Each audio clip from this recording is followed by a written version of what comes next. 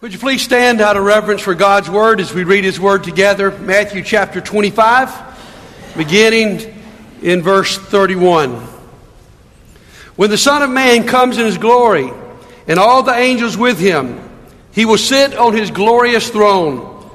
All the nations will be gathered before Him, and He will separate the people one from another, as a shepherd separates the sheep and the goats. He will put the sheep on His right hand and the goats on His left. Then the King will say to those on His right, "Come, you who are blessed by my Father. Take your inheritance, the kingdom prepared for you since the creation of the world. For I was hungry, and you gave me something to eat. I was thirsty, and you gave me something to drink. I was a stranger, and you invited me in. I needed clothes, and you clothed me. I was sick, and you looked after me. I was in prison, and you came to visit me." Then the righteous will answer Him, "Lord, when did we see you hungry and feed you, or thirsty and give you something to drink? When did we see you a stranger and invite you in, or needing clothes and clothe you? When did we see you sick or in prison and go to visit you?" The King will reply, "Truly, I tell you, whatever you did for one of the least of these brothers and sisters of mine, you did for me." Then He'll say to those on His left, "Depart from me, you who are cursed, into eternal fire, prepared for the devil and his angels. For I was hungry, and you gave me nothing to eat. I was thirsty, and you gave me nothing to drink. I was a stranger, and you did not invite me in. I needed clothes, and you did not clothe me. I was sick and in prison, and you did not look after me." They will also answer the Lord, "Lord, when did we see you hungry or thirsty or a stranger or needing clothes or sick and in prison and did not help you?" He will reply, "Truly I tell you, whatever you did not do for one of the least of these, you did not do for me." Then they will go away to eternal punishment, but the righteous to eternal life. You may be seated. In every story that Jesus tells, whether you look at this as a story or as a parable, there's always a punchline. There's always a surprising line that Jesus uses. And in this passage, it shows up twice. You can see it at the top of the screen right there in the middle of verse 45. "Whatever you did not do for one of the least of these, you did for me." It was surprising to those also who had fed the poor, who had visited the prisons, when Jesus said, "When you did it to them, you did it for me." And so this morning, as we examine this passage, there's three things that I'd like us to do. I'd like us to, first of all, look at this surprising twist in the passage. And then second, I want us to look at what I call some obvious and yet uncomfortable facts we find here. And then at the close of this message, we're going to talk about a troubling question that is obvious in this text that we've got to deal with. Let's start with the surprising twist. Here's the surprise. Jesus evaluates our love for Him by the way we treat the least. You see that? I mean, when the judgment day came, Jesus says, the way you treated the least of the brothers and sisters, that's the way you actually treated me.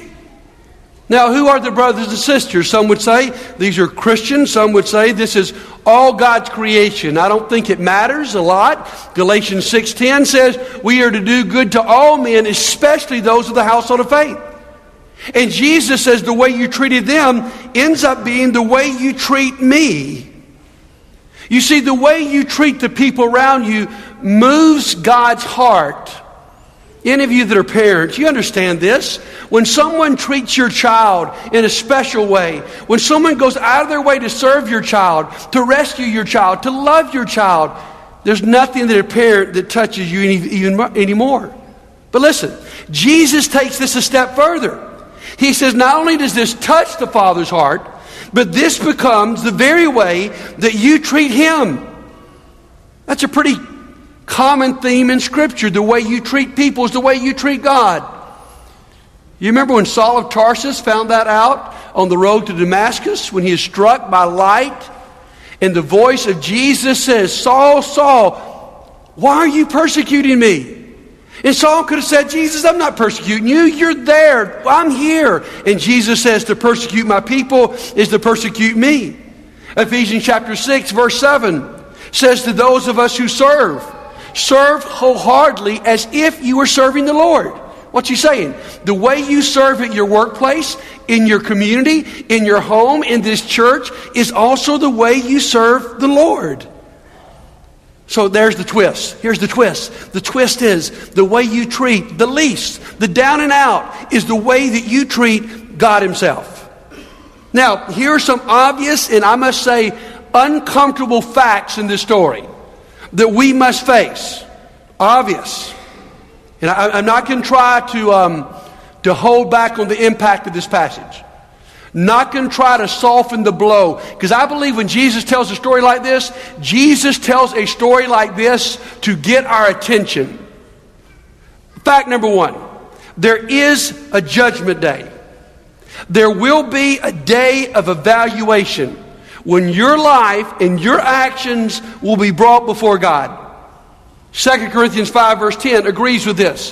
For we must all stand before the judgment seat of Christ to be recompensed for the deeds we have done in our bodies, whether our works were good or bad. There's going to be an evaluation. You know where you work. That people work better when there's an evaluation. It's come up quite frequently lately in the talks with Iran and North Korea. An old Ronald Reagan line is you negotiate about peace and about weapons. You trust, but you what? Verify. All of us work better in an environment where we are trusted and yet our work is verified.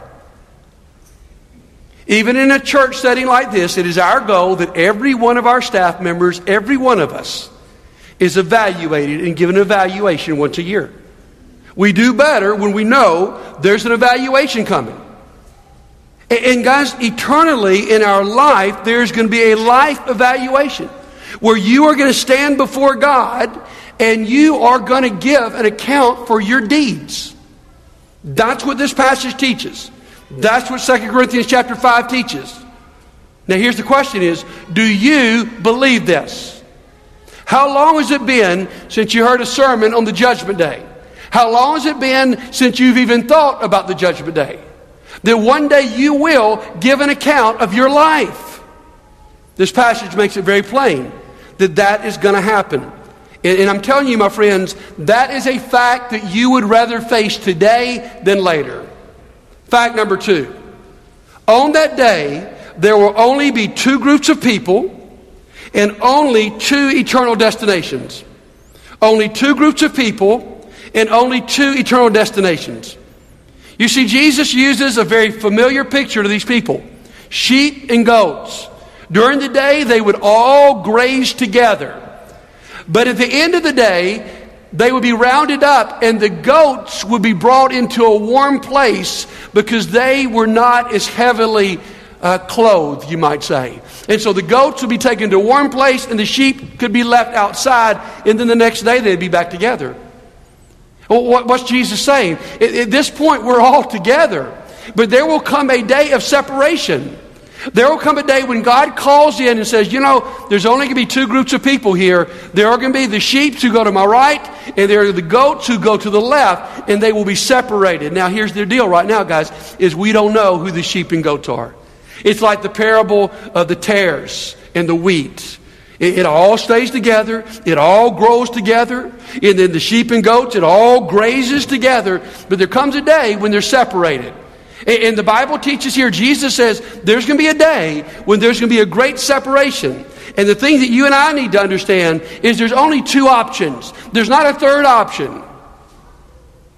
Either you will go to eternal life or you will go for eternal damnation. That's what he said. And again, you'd do better to face that fact now than later. Fact number three. You will be judged by the way you treat the overlooked and ignored. You'll be judged by the way you treat the overlooked and ignored. That's the Message translation of the least. The overlooked and the ignored. And notice this. And I'm not telling you that any of the things I'm about to mention are not important, but they weren't mentioned. He did not say you're going to be judged by your knowledge of the Bible. He did not say you're going to be judged by your moral purity. He did not say you'll be judged by your church attendance. He did say you'll be judged by the way you treat the least. That's what he said. You'll be judged, good or bad, by the way you do good to those that are the least. Now, he gives us 6 groups of people here. Pretty interesting. The hungry, the thirsty, the stranger, the naked, the sick, and the imprisoned. You know, interesting if you look over that list. We'd like to believe those are an old-fashioned list that doesn't count, but just the very first one. Do you realize in America today that 1 out of every 8 people in America, almost 50 million people, are hungry today in America? And we look at the rest of the list and we see the stranger, the imprisoned, the sick, all around us. Now, I don't think this is an exhaustive list. For instance, I think of what we're talking about with Orphan Care Sunday. I think, that would belong on this list. I think that's one of the overlooked and ignored. I think we could all discuss other people that belong on this list, but this is a pretty good list. Now, what I like about this list is this is just an everyday list of ways that you can serve people. Nothing on this list says you got to have a certain level of intelligence or knowledge or skill set or abilities. It just says you go out and you care about the people that other people aren't caring about. Now, here's the scary thing, guys. In the culture that we live in, we tend to want to stay away from these people, don't we? I want my life to be as nice as possible. So I've been trying, if possible, some of us would probably say, I would be too uncomfortable to walk into a prison. I actually hear people say, I don't visit hospitals. It just gets to me. So we try to divorce ourselves. We'd rather a lot of these folks be locked up, and then on good measure, we'd rather be in a gated community.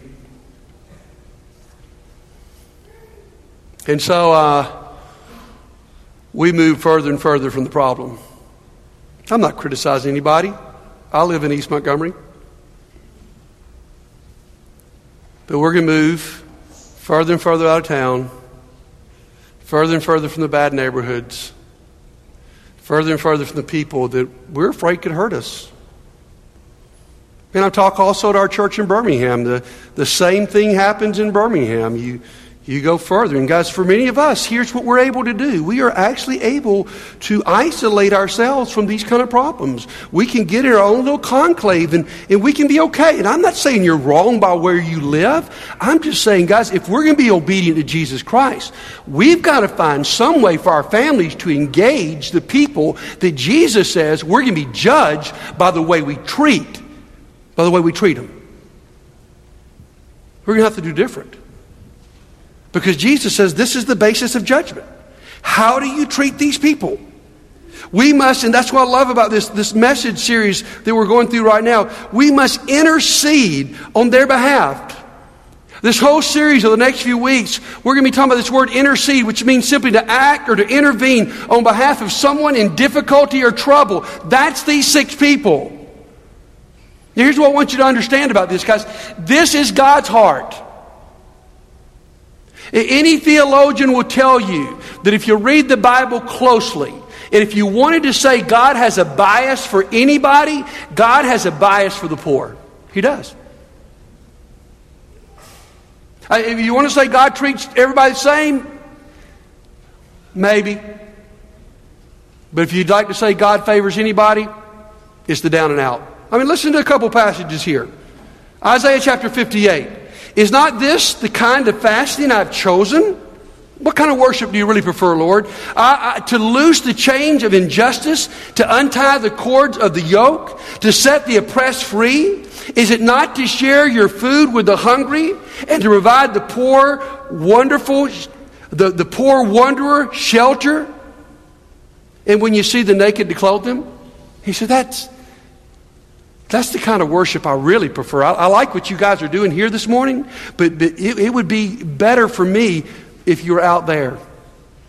Listen to this passage, Jeremiah chapter 22, verse 16. He defended the cause of the poor and needy, and so all went well. Is that not what it means to know me? Wow, what does it mean to know the Lord? It means to have the heart that God has for the underprivileged, the down and out, the overlooked, and the ignored, the least. That's what God has. Because we see evidence of this when Jesus walks the earth. What group of people is he the happiest with? It's not the religious, uptight people. He is most happy, and we're uncomfortable with this maybe, with the prostitute. He is most happy with the person whose life is completely broken. That he gets most fired up when he's dealing with that Samaritan woman who's 5-time divorced. Why? Because God has a special heart for the down and out, for the people that are hurting. And our question this morning that we must answer, is that our heart? You know, it's really easy just to blame these people. It's their fault they're hungry, they're not working. It's their fault they're in prison, they broke the law. Or maybe it's easier for us to debate this issue. What role should our government play? Should the government be involved in this? We're creating a culture of dependency. Or should the government be more involved in this? And probably your political persuasion would answer that question. But that's easy to do, guys. It's easy for us to blame. It's easy for us to debate. It's easy for us to separate into our own little places. It's easy for us to say, I can't let somebody in my house. My house is too small. Or my house is not nice enough. It's easy to say I'm not going to open up my wallets because I don't trust God enough to believe that He's going to bless me if I do it. It's easy to say, even coming to a church like this, I want to be in a small group, but I want to be in a small group that with people that are like me. I get uncomfortable with some of the people that are so much different than me. I've heard that. It's easy for us to say, I'm not going to handle the stranger. You think I'm going to bless some stranger out here? My goodness. Some of you won't even walk 10 feet during the greeting to greet a stranger in this audience. More or less to go work on a stranger out there.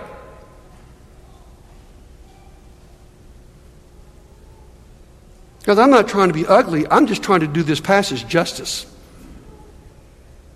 Because this is what it says. This is not a passage you can explain away.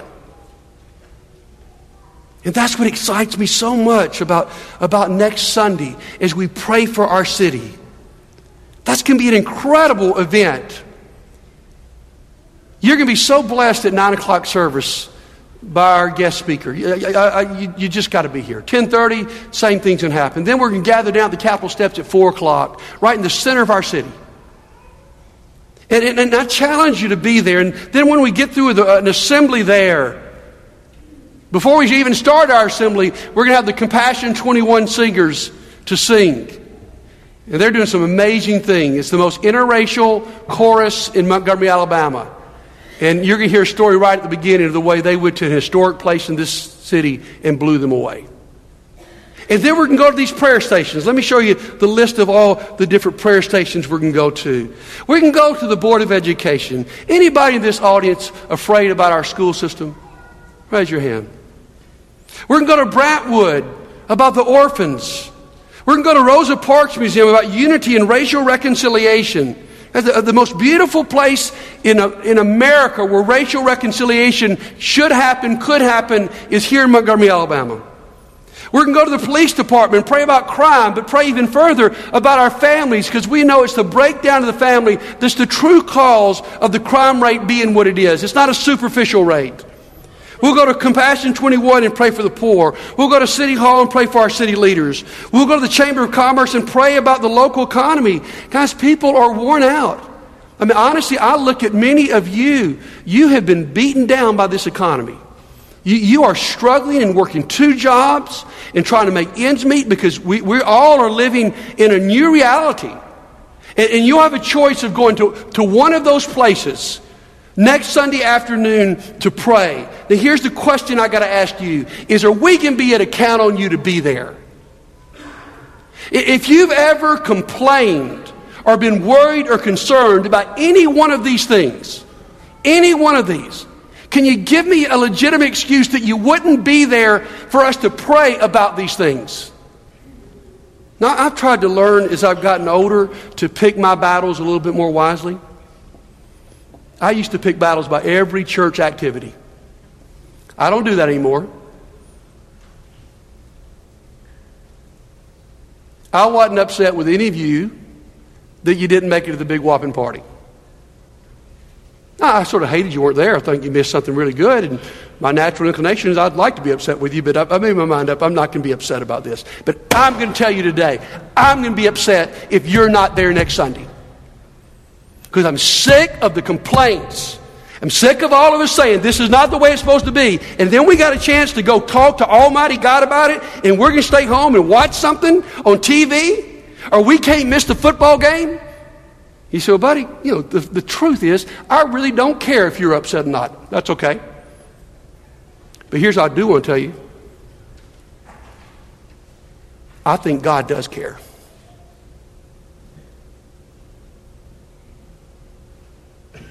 Some of us have just gotten spiritually lazy, and we're going to do the minimum. And my friends, if we won't go pray about this, you think we're going to open our homes and our lives and our wallets to help with this? I challenge you. I challenge you. We want to count on you next Sunday. This is a battle I think worth picking, because this displays the heart of God. Well, we got to finish up with one more thing. And this is a difficult part of this passage. There's a troubling question to do with this passage, okay? I mean, you've heard it all the way through. Here's the troubling question. Is Jesus teaching salvation by works?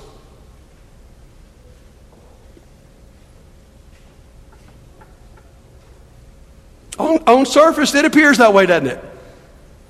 You're going to be judged by what you do.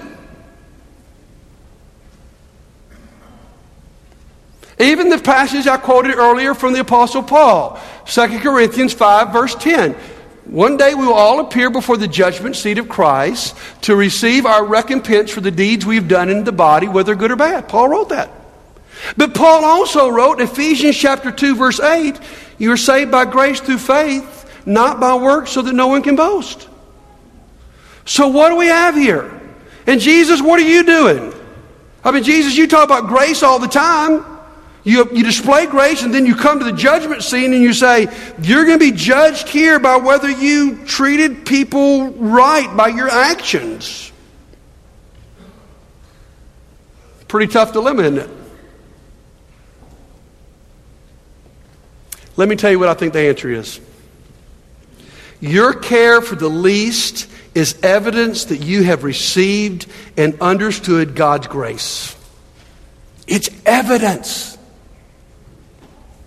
It reveals what you really believe. Because listen to me, do we really believe there's a judgment day? If you really believe it, my goodness, just that one fact we've given would change the way you live your life, because you know one day it's going to be evaluated. I mean, the question is, do we believe? If we believe, we act. I think Jesus is agreeing with James chapter 2. Faith without works is dead. Well, what's that saying? He's not telling your works are more important than your faith. Or he's not saying that your works save you. Neither is Jesus saying your works save you. What he is saying, though, is that if you really have received the grace, if you really believe this, it is going to come out in your actions. There's going to be some evidence. I mean, you remember that story Jesus told about the man that was in jail because he's a debtor and he owed, like in our dollars, $1 million? And God is so gracious to him. And God forgives his debt. That's the picture. And yet the guy goes out, and there's a man that owes him $15, and he throttles him to get the money back. And God says, you're going back to jail forever. What's the point is, this man had been given so much grace, and yet he's not willing to extend it to somebody else. He doesn't get it. And that's what Jesus is saying here, is if we get it, if we understand how gracious God has been to us, if we understand how loving God's been to us, it's going to come out in our life. You can't help it, guys. We say, well, these people in prison, they deserve it. And these people are hungry, they deserve it. Well, listen to me. You deserve to go to hell.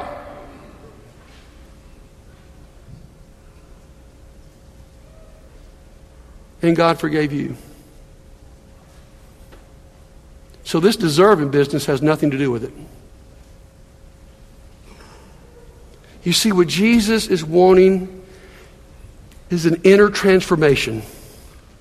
That His grace is not just some superficial idea out here. Oh, saved by grace, I can do what I want to do. Oh man, saved by grace, I can only do what He wants me to do. We serve because we've been served. We love because we've been overwhelmingly loved. We give because we've been given the greatest gift. We lift up because we've been lifted up out of our sinful life. So can I ask you, by the evidence of your actions, do you get it? Now, I love this story, and one reason I believe that this story is not teaching a works-based salvation is because the group that saved and the group that lost, they have no idea that they're doing it for Jesus. The motivation of the saved people to go serve the needy and those in prison, those that are hungry or naked, it was not because they thought they were doing it to Jesus. They didn't know that. They were shocked by it. It was just an outgrowth of their faith. In fact, they would say, if only we had known, it'd been so much better if we had known.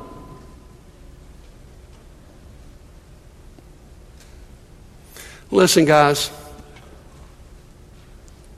Here's the difference in them and us. We know. We know that when we serve the overlooked and ignored, the down and out, the least, we serve God. Whatever you thought of her theology, you had to respect Mother Teresa's life. That was the point of her life. That she would serve the poorest of the poor and the lowest of the low. And here's what she believed. She believed that when she did that, she could see the face of Jesus in the poor.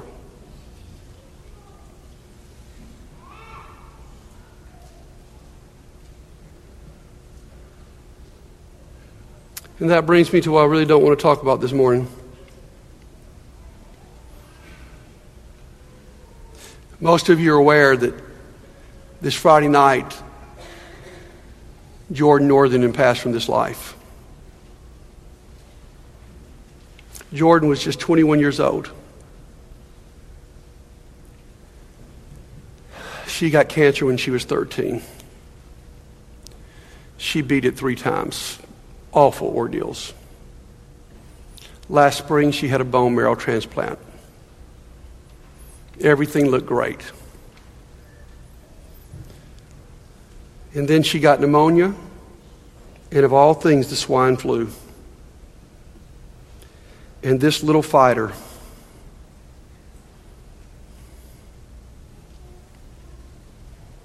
lost the battle. But she won the war.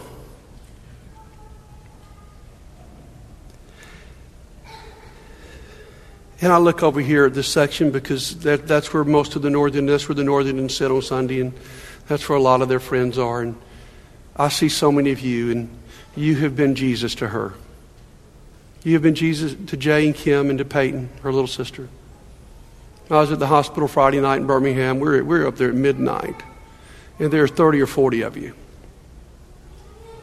And I'm telling you, you are doing the work of Jesus.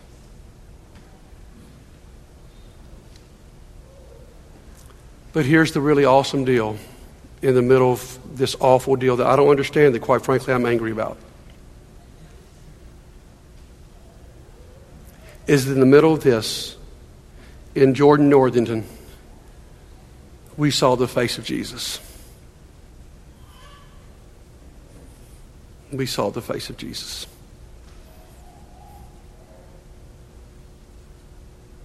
I've never seen anybody face anything with more courage, more faith, more battle, more spunk, more gumption, more pluck than this little girl. And if you were part of it, and so many of you were part of it, as you served her, and if you served her mom and dad and her sister, the promise of this story is that you have seen the face of Jesus.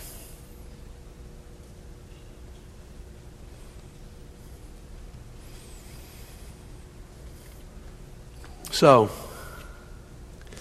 this is a strong story. I love the story of a Roman soldier. His name was Martin of Tours. He walked into a city and there was a poor man begging for money, and he had no money, so he turned the man down. But what he did have was his soldier's coat, and he took his coat and he ripped it in two, and he gave it to the beggar. That night, Martin went to sleep, and he had a dream. And in that dream, he's in heaven, and he sees Jesus. And Jesus is wearing that half coat. And he witnesses someone walk up to Jesus in heaven and say, "Why are you wearing that coat? Where did you get that?" And Jesus says, "I'm wearing this coat because I got it from my friend Martin." Because that's what happens when we serve out of a graceful heart, out of a heart that's been transformed. Here's the most awesome thing, is we get to serve Jesus. Now I got to ask one more question. If you were to evaluate the last month of your life, this is so blunt, but it's just there, guys.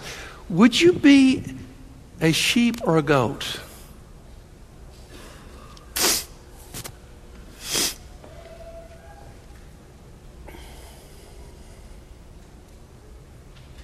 How have you treated the least?